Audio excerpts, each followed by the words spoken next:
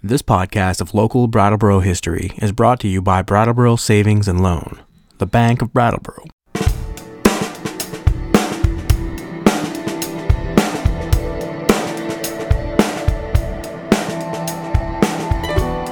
This week in Brattleboro history, we're going to reflect upon the ski jumpers who have retired the sought-after Winged Trophy at the annual Harris Hill Ski Jump. This year's competition will take place next weekend. This year, the Harris Hill Ski Jump will take place on February 17th and 18th. It was back in 1922 that the first ski jump competition took place on the Cedar Street Hill. Since that time, the two-day ski jumping tournament has attracted premier jumpers from around the world.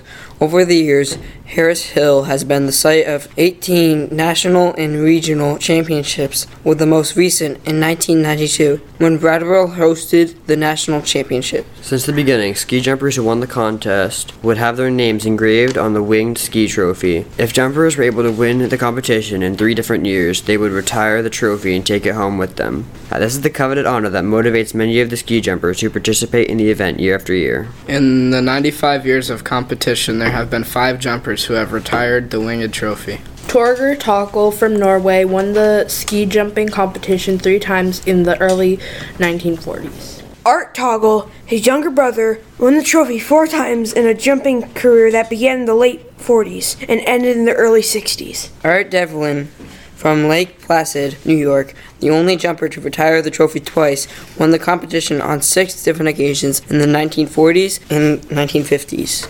Local jumper Hugh Barber grew up here in Brattleboro and won 3 times in the 1970s. And Vladimir Glivka from Ukraine won 3 times in the late 90s. Recently, Brattleboro Historical Society trustee Bill Holliday interviewed local jumper Hugh Barber about his retirement of the Winged Trophy. I was in second place after the first round. I knew that I had to have a good ride, and I just tried to concentrate on staying forward and being loose and quick on the takeoff, and I ended up having the jump of my life and set the hill record of 78 meters and won the 3rd leg of the trophy, which I retired that day. You won that competition in 1972, 1973, and 1974, and winning it 3 times period, or is it 3 in a row? 3 times.